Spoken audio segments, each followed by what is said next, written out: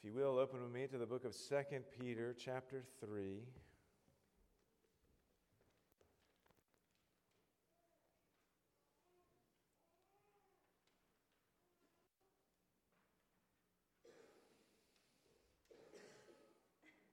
Second Peter, chapter 3. We are finishing up 2 Peter this morning. Just a heads up, we'll start in the book of Psalms next week, Lord willing. We'll be going through book 1 of the Psalms. And as I like to go through Old Testament, New Testament, we'll probably do book 1 and then go back to the New Testament and then revisit it. But we'll probably do an overview of the whole book of Psalms next week, some of the key themes throughout. And then after that, we'll dive in specifically to Psalm 1. But we're finishing up 2 Peter this morning. We're picking up in verse 14. And as we begin our time together, I just want to read verse 14 down to the end of the book in verse 18. So Peter writes here, under the inspiration of the Holy Spirit, he says, "Therefore, beloved, since you are waiting for these, be diligent to be found by him without spot or blemish and at peace. And count the patience of our Lord as salvation. Just as our beloved brother Paul also wrote to you according to the wisdom given him, as he does in all his letters when he speaks in them of these matters. There are some things in them that are hard to understand, which the ignorant and unstable twist to their own destruction, as they do the other scriptures. You therefore, beloved, knowing this beforehand, take care that you are not carried away with the error of lawless people and lose your own stability, but grow in the grace and knowledge of our Lord and Savior, Jesus Christ. To him be the glory both now and to the day of eternity. Amen." Let's go to the Lord in prayer.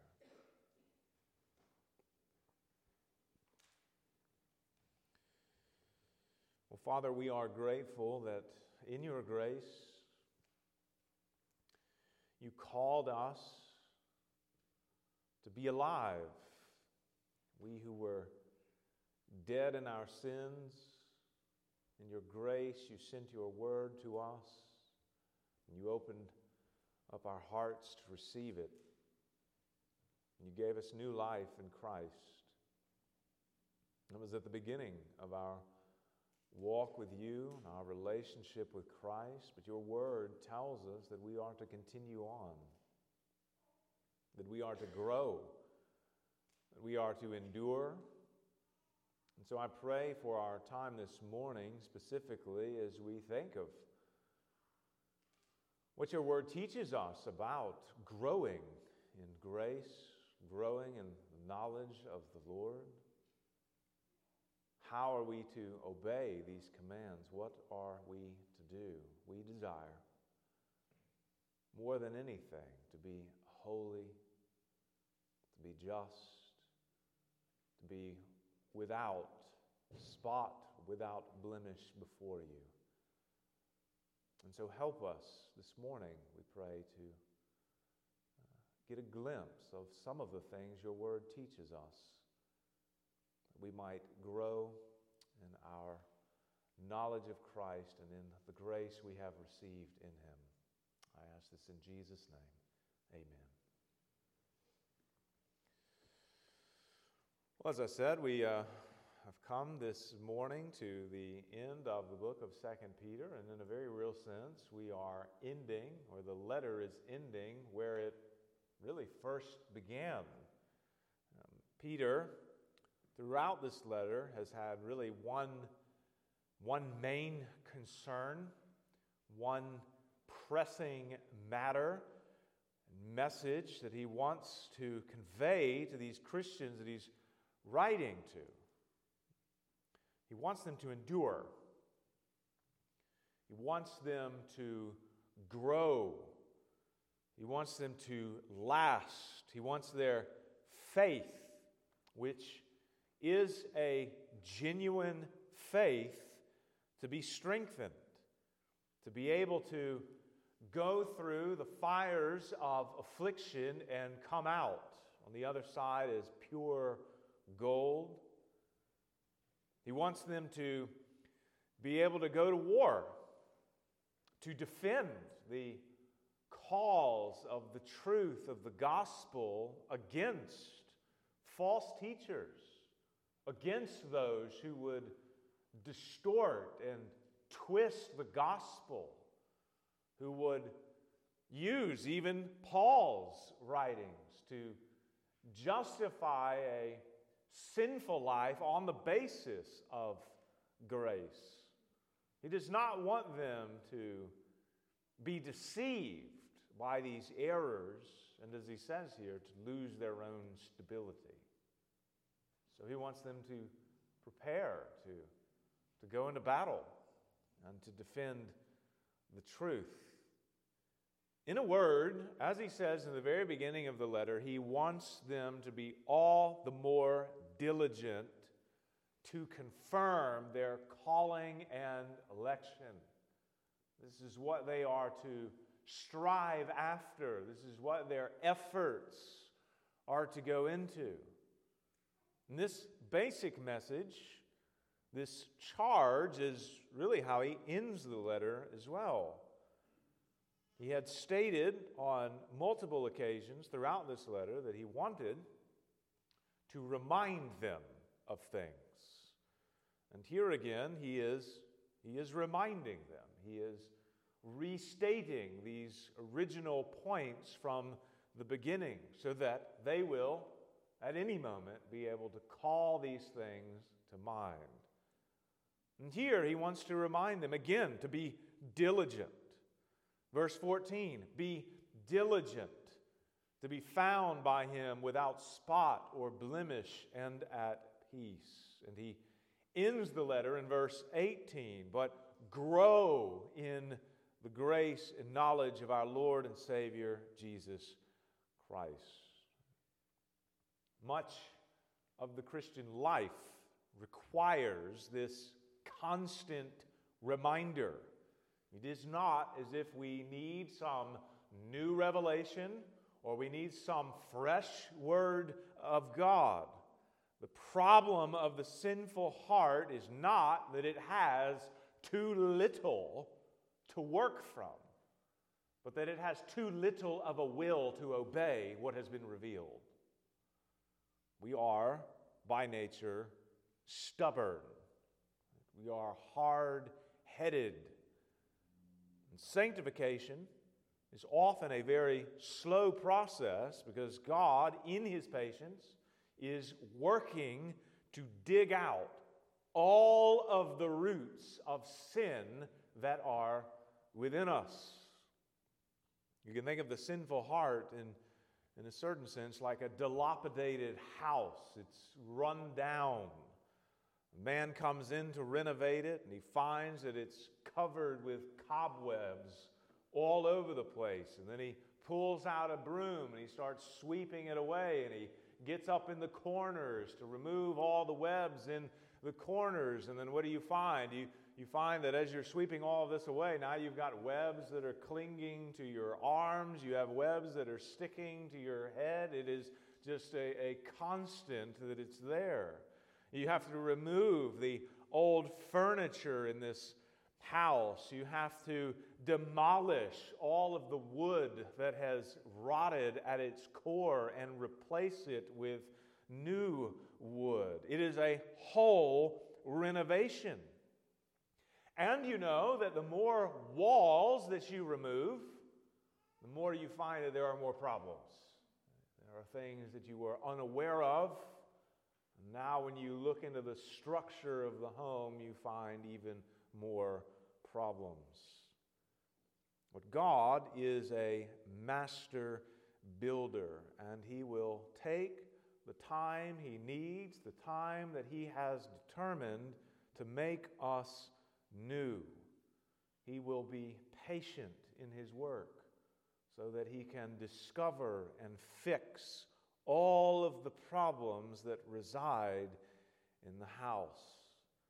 And we can be grateful for that work. We can be grateful for His patience because all of His work, slow and methodical though it may seem to us, all of His work that He is doing within us by His grace is working in us salvation. He is cleaning us up, cleansing us, so that we might be able to stand perfect and blameless before Him. So our problem is not one of lacking what we need. What does Peter say in the beginning of the letter? He says, His divine power has granted to us all things that pertain to life and godliness. He's given us everything that we need. Our problem is often a matter of reverting back to the familiar patterns of the old man and the life of sin. We need to constantly repent. We need to constantly put to death the deeds of the body, and we must never leave behind the fundamentals of the faith. The Christian life is to be one that is in a constant state of movement. In a certain sense, a constant state of progress, though there may be falls and there may be hills and valleys along the way. It is to be one where we are constantly moving forward. It's been said before, the Christian life is sort of like riding a bike. You got to keep pedaling. If you stop pedaling, what happens? The bike is going to fall.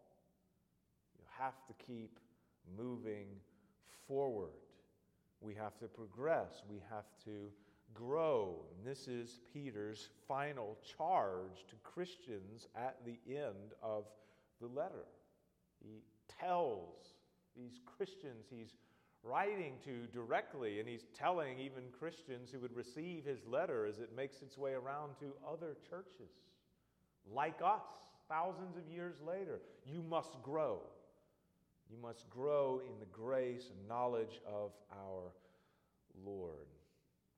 So this morning, this is what I want us to consider together. I want to think about what it means and what it looks like to grow in grace, to grow in knowledge. We'll consider both of these exhortations here. We'll consider, first of all, what is involved in growing in grace, and then secondly, what is involved in growing in knowledge. And I've got 3 points I want to give to you about growing in grace that we'll draw from this passage.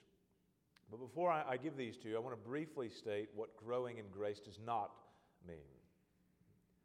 To grow in grace does not mean that God is withholding grace from us and that we must do certain things in order to merit and earn more grace from Him. God has given us all of His grace in Christ. Again, as we read earlier, He has granted to us all things for life and godliness. And this comes, of course, from His grace.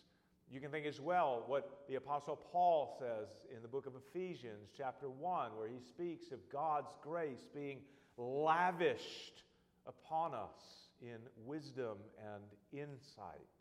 He is not withholding any grace from His people. To say that we are to grow in the grace of our Lord is essentially a call to maturity, a call to bear fruit. God has planted us as young trees in rich soil. His grace fertilizes and nourishes the ground. His grace causes the sun to shine on us, to nourish us by the light of the sun. And, of course, so that we are not scorched, sometimes He will remove that sun and give us some rest from the moon. His grace causes the rain to fall upon us that we might be watered. There is, in other words, a constant supply of grace from every single angle, feeding us through Christ. And the call to grow is a call to mature into a strong tree. Our branches must stretch out towards the light of the sun. Our roots must dig deeper into the soil, and our leaves must bear fruit. We are maturing, and maturing in such a way that we will never boast of our own growth. The question is, again, how are we to do this? How are we to receive the waters of the rain and the warmth of the sun that is always there for us, and to grow and to mature into this strong tree that bears much fruit? How do we grow in grace? We'll have 3 points, again, that I want to show you from this text. 3 means of grace, means of growth into grace. And the first is this. The first thing we do in order to grow in grace is that we must hope in His coming. We must have a hope that is fixed upon His coming. I want you to look with me again at verse 14. Peter exhorts Christians to be diligent, to be found by God without spot or blemish. Right, that's the charge. That's our task. That's what we're striving towards. To be righteous, to be holy, to be blameless. But I want you to notice especially what he grounds this exhortation in. He says at the beginning of the verse, "Therefore, beloved, since you are waiting for these." Waiting for what? Verse 13. Waiting for the new heavens and the new earth in which righteousness dwells. Or verse 12. Waiting for and hastening the coming of the day of God. We looked at this last week, but the logic is clear. It's worth paying attention to again. The ultimate hope for the Christian is the final judgment and the new creation. That is our grand hope. That is what we are longing for, this final day of perfection and of righteousness and righteousness alone, dwelling upon the earth as we who have been transformed by the grace of God are also dwelling in His presence forever. We are hoping ultimately in this new land to come. Our ultimate hope is not in the improvement of society. Our ultimate hope is not in cultural reform. Our ultimate hope is not even in revival in our day. These are all things, of course, that we might labor for, we might pray for, we might desire to see happen and work for, and indeed, these are things that Scripture even commands us to work for, but this is not our ultimate hope. This is not our end. Our ultimate hope is the new heavens and the new earth. And Peter has no shame at all in saying this. In fact, it is this very hope that grounds the pursuit of godliness and growing in grace. Notice the logic there again. Since we're waiting for these things, you be found like this. Since we're hoping in these things, you be godly. That's his connection. Sometimes people have a hard time grasping that fact, right? Isn't it the case? Isn't it the case that if we are so heavenly minded, we'll be of no earthly good at all? Actually, the opposite is the case. There's the one who is earthly minded is the one who is of no earthly good. We are called specifically to set our minds on the things above, not on the things of earth. Paul says, "For you have died, and your life is hidden with Christ in God," in Colossians 3. And if we set our mind on those things above, where Christ is, and on those things that are to come, if we set our minds on the kingdom of righteousness, on the kingdom of holiness and love and peace, then on earth our lives will shine forth the brightness of that kingdom. If we do not look at the glory of the Son of righteousness dwelling in the mountain of God, if we have no vision to walk up the mountain and dwell in the presence of the Most High, then when we come back down the mountain on earth to labor among the people of the world, our faces will not be shining with the glory of God, as was the case with Moses. We will be just like everyone else, wrapped up in all of the concerns of the world. We must use the eyes of faith that God has given to us and hope in His promises that are to come. As the blessed man who meditates on the law of the Lord day and night, so must we meditate on the great hope that God has given us, this inheritance that is to come and that is now kept in heaven for us. And as we do this, as we long for the coming day of God, it will drive us and fuel us and motivate us all the more to grow ourselves. If we long for the kingdom to come, we will make our homes little kingdoms. If we long for the kingdom to come, we will strive to make our church a little foretaste of that kingdom to come. Our lives, if we long for the kingdom, will have the aroma of the kingdom. And so to grow in grace, friends, means that we must have our eyes fixed, our hope fixed on the coming of God, that great day to come. We must have the end in mind.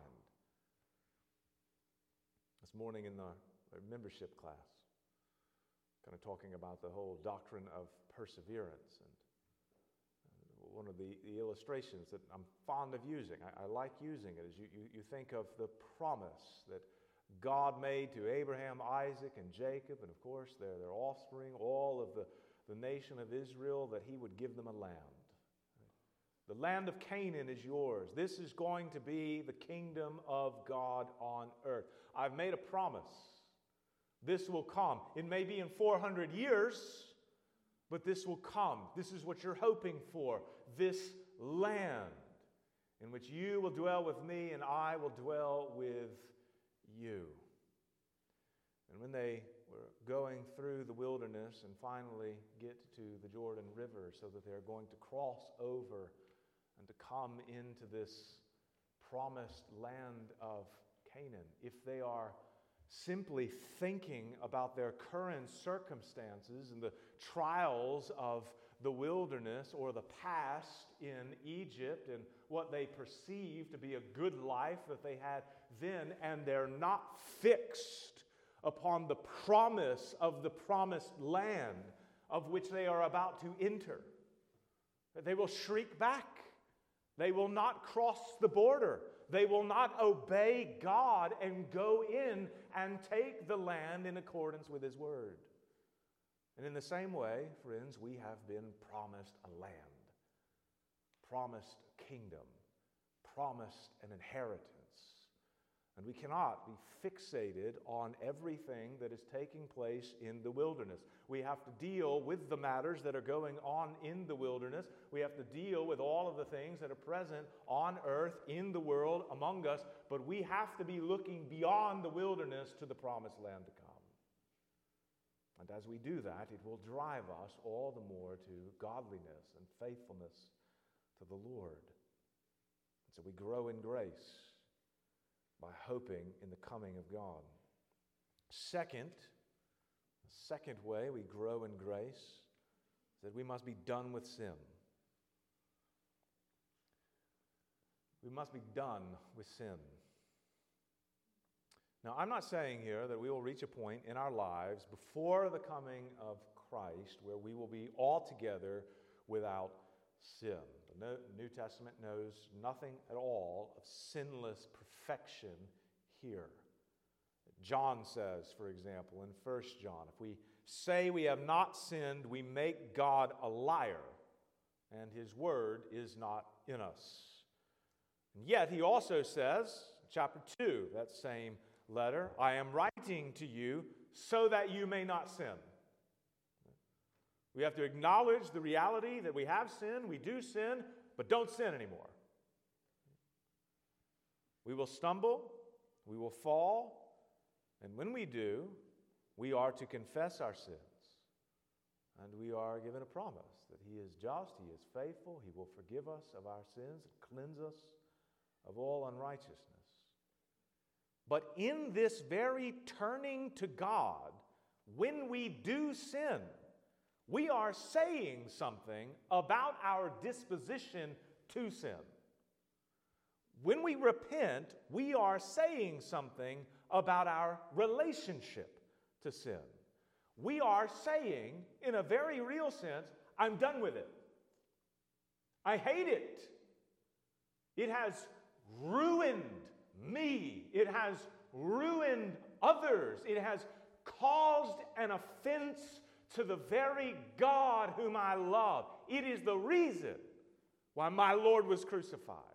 When we repent, we are saying, I hate that sin and I want nothing to do with it anymore. And I will do whatever I need to go and sin no more. I will gouge out my eye if I need to. I will fight it. We are saying that we are going to make war against it. And this is an aspect of growing in grace. As we grow upwards towards heaven and Christ, we are growing further away from the curse of the ground. We are to flee from Sodom and never look back. Peter says that we are to be diligent, to be found by Him without spot or blemish and at peace. And you'll remember from last week that language of being found is a judicial term. Paul was found to be a plague by his fellow Jews. That was their assessment of him in court. He's causing too many problems. He's overturning the whole world. His Christian gospel, we can't take it anymore. He's blaspheming in our eyes. He's preaching nonsense. He's causing people to depart from the temple and to worship this man, Jesus of Nazareth. He's a plague in the world. Much better to be found a plague by men than a plague by God, right? Before the Lord, we are to be found without spot, without blemish. And so we must put away all of our sinful ways. Friends, if you are holding on to sin, if you have patterns of sin in your life that are secret, that are destructive. Do not try to justify yourself with excuses, and especially not with twisted interpretations of Scripture. You bring your sin to light, and you cast it in the fire and watch it melt. Playing around with it for one more day will only bring a greater judgment upon you. There is no bush to hide in. There is nothing that is hidden from the eyes of the Lord. And if you are toying with sin and have yet to be disciplined by God for that sin, you should fear all the more. Because those who are without discipline are not children. And you should be all the more quick to repent. If you want to know true peace, and if you want to truly grow in the grace of Christ, you must hate your sin and flee from it. And when you flee from it, you flee to Christ. And when you flee to Him, you will receive forgiveness. And once you have received that forgiveness, and your heart is cleansed, you obey His word. This is something that is vitally important for us to hear. This is not just a message that is for the world. The world has to repent. The world has to get rid of its sin and turn to Christ.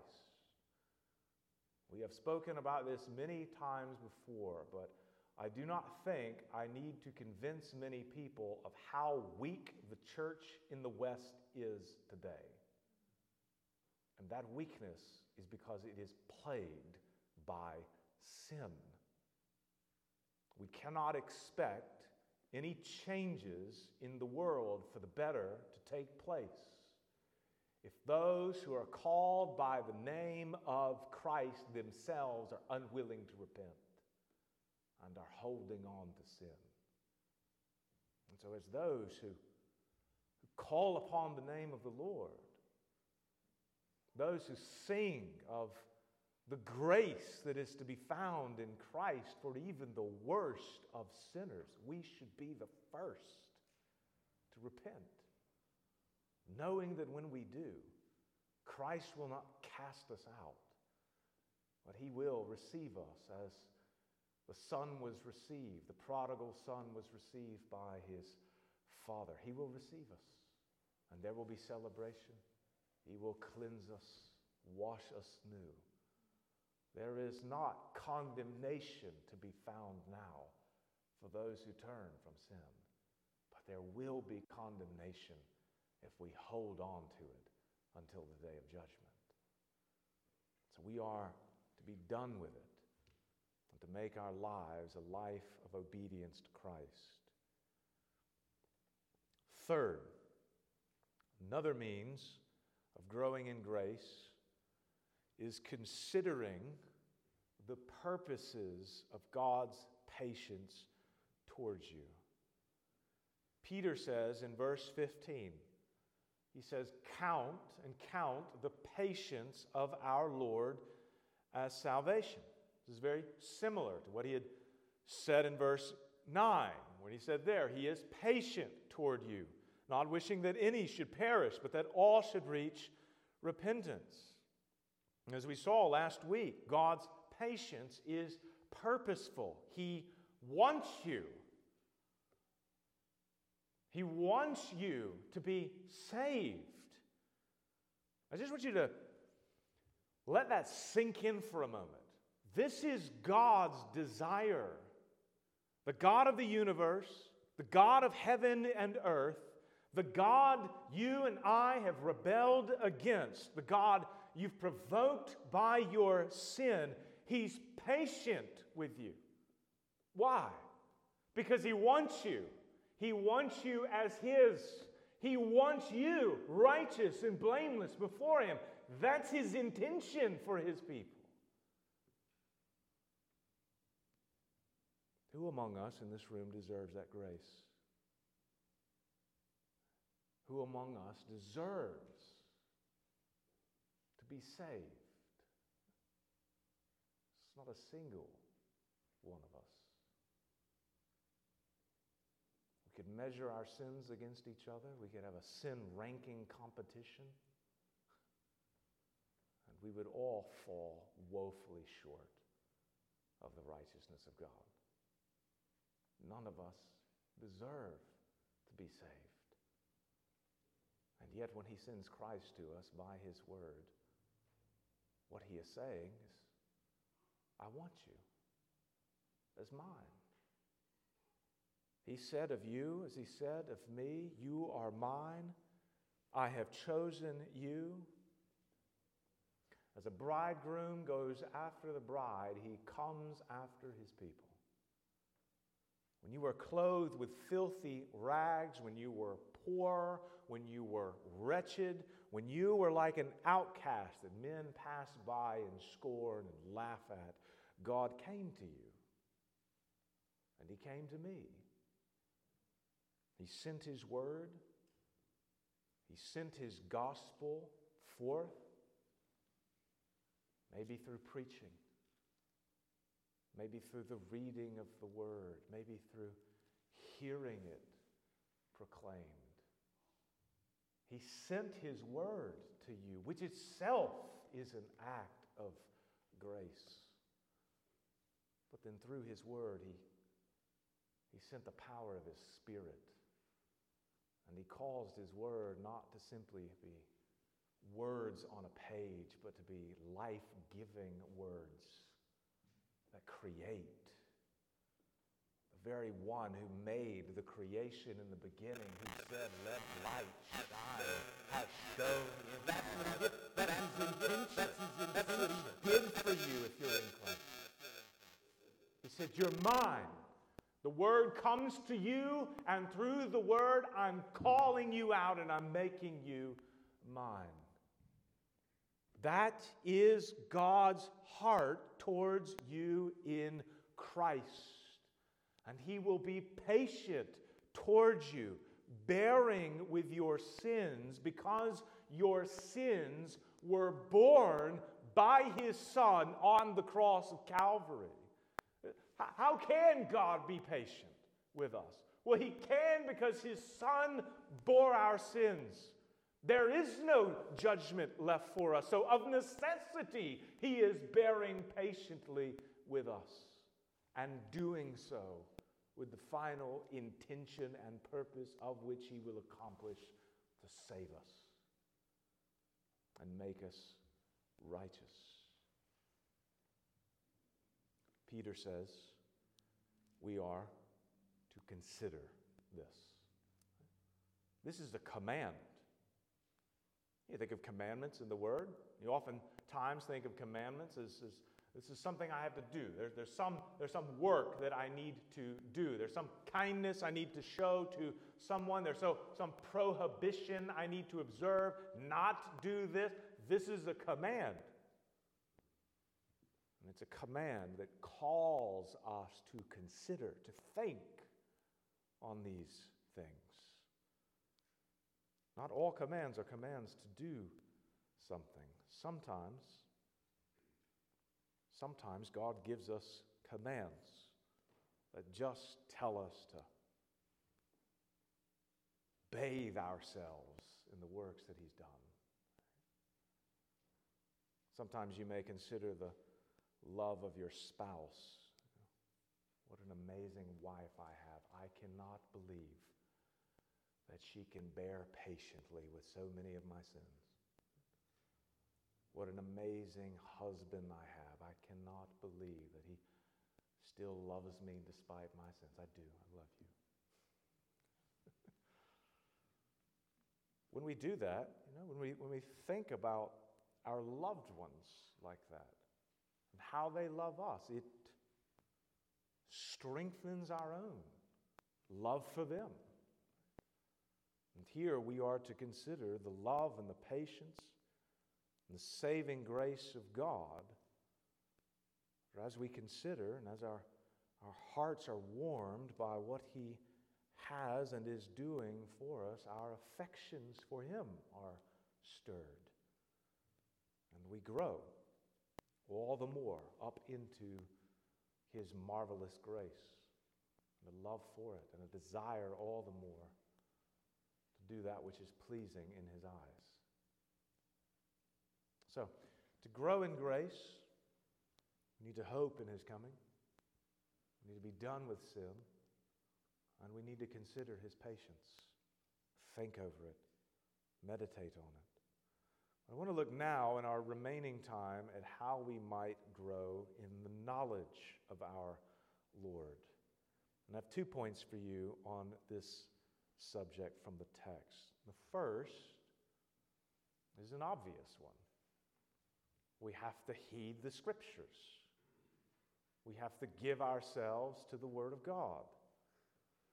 In verse 15, when Peter speaks here of the patience of God being for the salvation of His people, he, of course, intends his own words to be authoritative instruction and truth for the Christians that he's writing to. But you see here that he also links together his words with those of the Apostle Paul and Paul's writings, Paul's letters. Notice again in verse 15, count the patience of our Lord as salvation.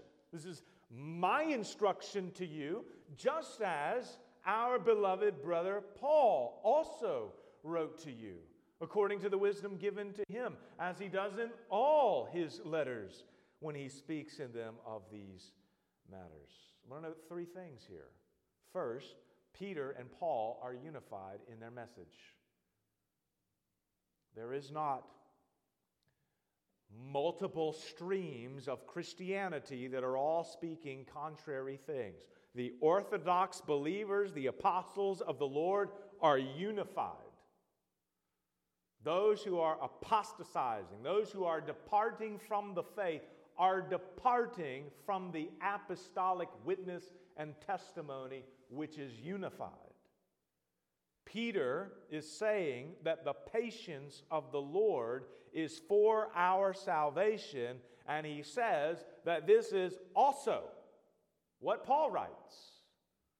There's no disagreement between them. Second, this is a consistent theme throughout many of Paul's letters. He says that Paul not only wrote to them of these very matters in one letter, but this is a consistent theme in all of his letters. He writes of these things in other letters as well. Now, this doesn't mean, of course, that he's always using the same exact language as Peter is using here, right? They don't have a dictionary that they're comparing and contrasting and making sure, hey, when I use this word for patience, you need to use this word for patience. It doesn't mean they're using the identical language. For example, Paul doesn't have to use the word for patience to be speaking about patience.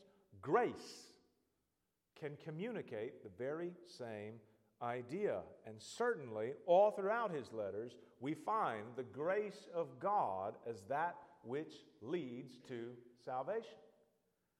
But just as an example where we do find very similar language between the two, one could think of Romans chapter 9, verses 22 and 23, where Paul says there, what if God, in the context of election, what if God, desiring to show his wrath and to make known his power, has endured with much patience vessels of wrath prepared for destruction, in order to make known the riches of his glory for vessels of mercy, which he has prepared beforehand for glory. So we looked at this a little bit last week. God's patience has multiple purposes. He bears with the wicked who will remain in their wickedness, and that patience serves as a greater condemnation against them. But his patience also directed towards his people will result ultimately in their glory. And as they see what God has done for them, unmerited, unearned, undeserved, in the light of what the wicked will receive, it causes the righteous all the more to praise Him for His grace. Because were it not for His grace, they too, we too, would perish in our sins. Both Peter and Paul speak of God's grace and patience as having a saving purpose for His people. They're united. But a third thing I want to note is the fact that Peter specifically identifies Paul's writings as Scripture. He goes on to say there are some things in them, Paul's letters, that are hard to understand. Right? That's always a comforting verse to hear, right? You read through Paul's letters and, wow, I really don't know what you're talking about here. This is a this is a phrase, the law of sin, the law of the mind. Paul, Romans 7, what are you doing here? Right? There are things that are hard to understand that require much diligent study and patient working through.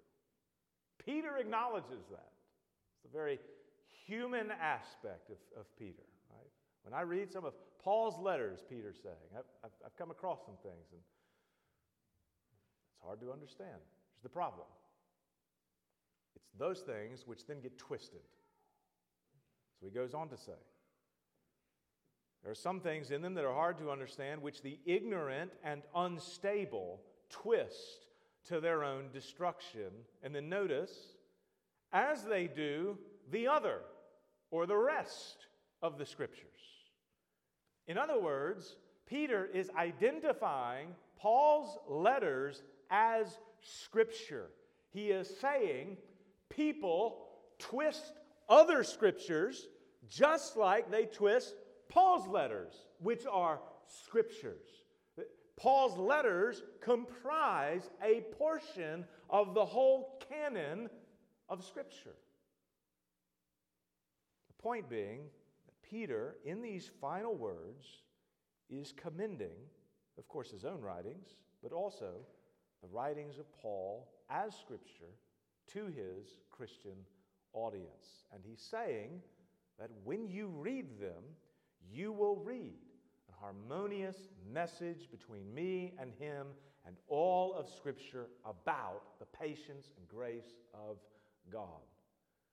It is these written letters that were given not just to the original audience, but to all who would come after, for the purpose of instructing us in the knowledge of Christ.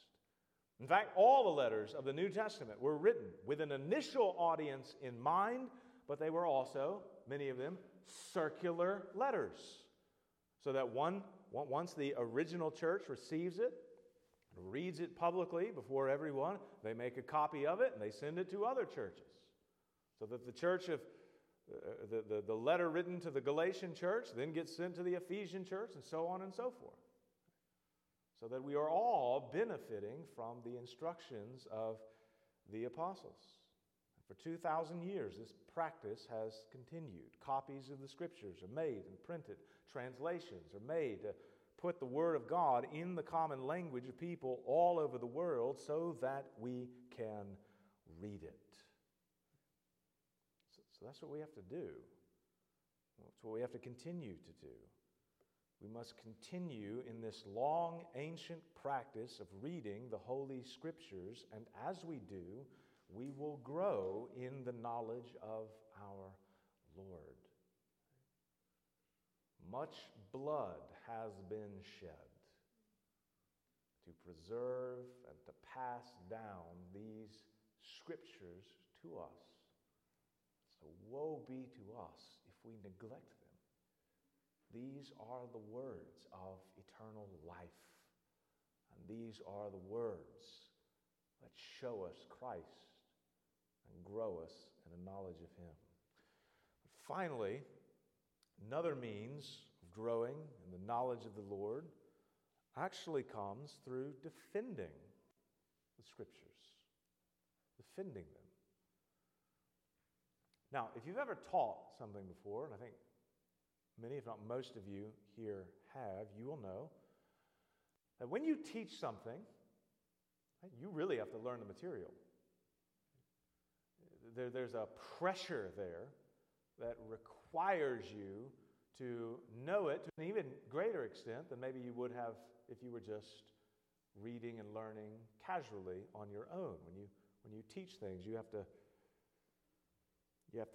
work through categories in your mind that you can communicate these truths to others with. There's a good kind of pressure that forces whatever subject it is into your mind.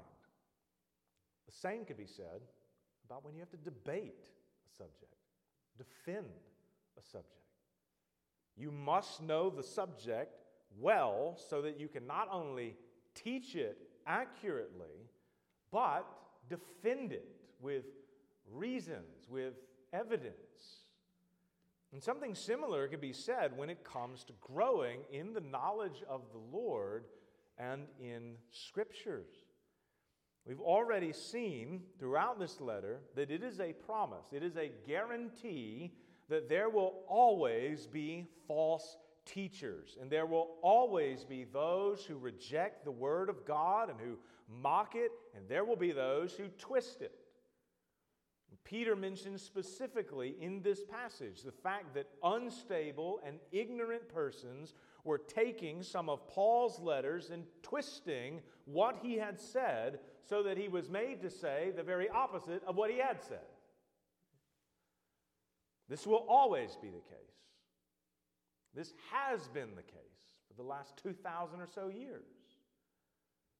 And as Christians, we must know the Scriptures well enough so that we can not only benefit personally from them, but so that we can benefit others by them, who either have distorted views of the gospel, of Scripture, or who have just outright rejected them.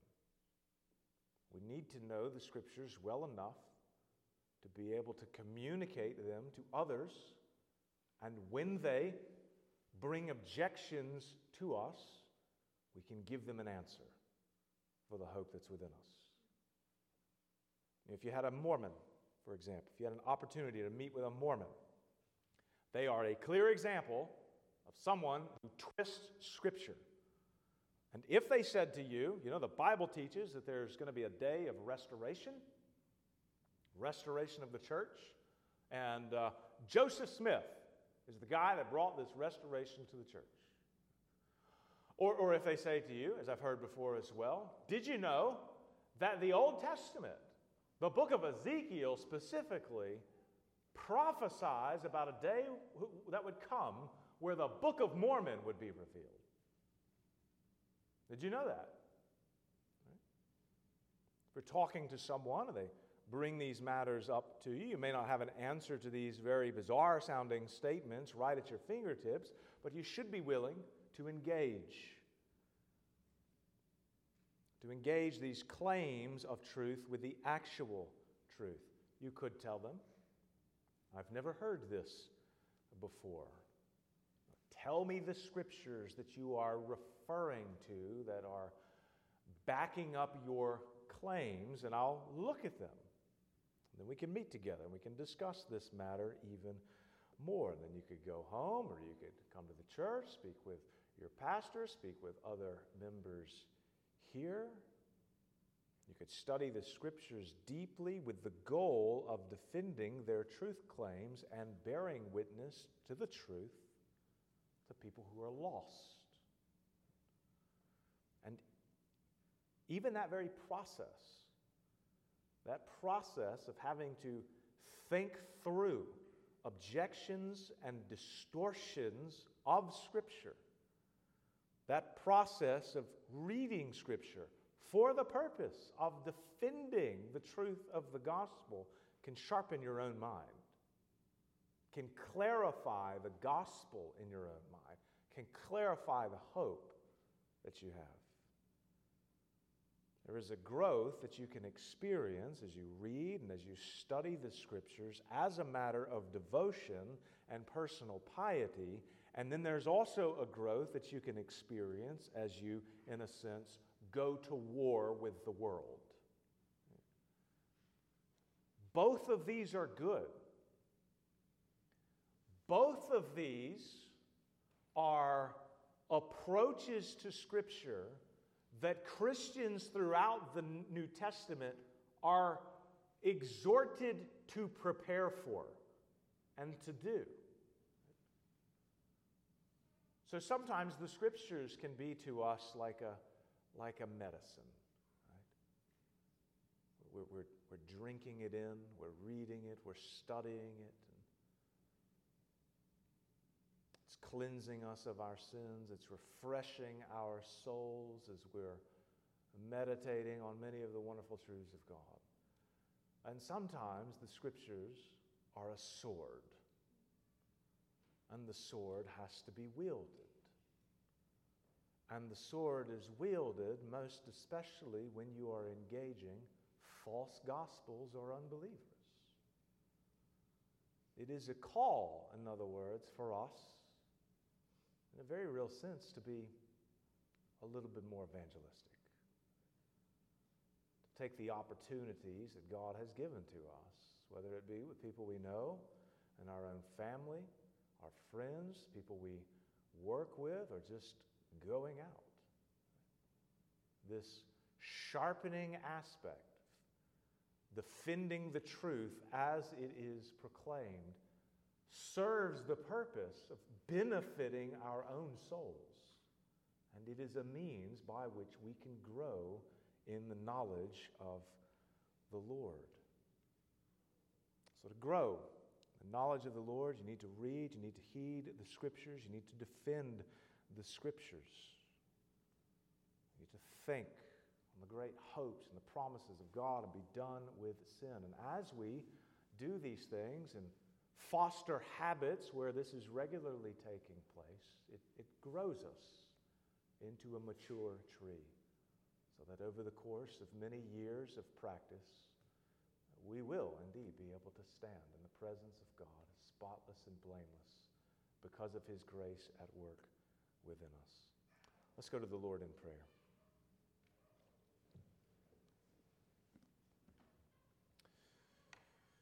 Well, Father, we do want to grow. We do not want to be stagnant. I'm reminded of the warning we find in Hebrews 6, where the author there is rebuking many of the Christians for not being able to move beyond the elementary aspects of Christian truth. Many of them should have been, he says, teachers by now, and yet they were still drinking milk. We want to be a kind of people who are mature and who can eat solid food. And so we need to grow. And we need your Spirit, we need your Word at work within us to grow us. But much of that growth also requires obedience on our part. And so I pray for all of us that we would be in response to the great grace that you've given to us. Out of a love for your glory and the spread of your name, we would be obedient to your will. We would submit ourselves to your word, and we would tell sinners of your ways. And that as we do that, you would grow us more into the maturity of Christ, grow us closer together. We ask this all in Jesus' name.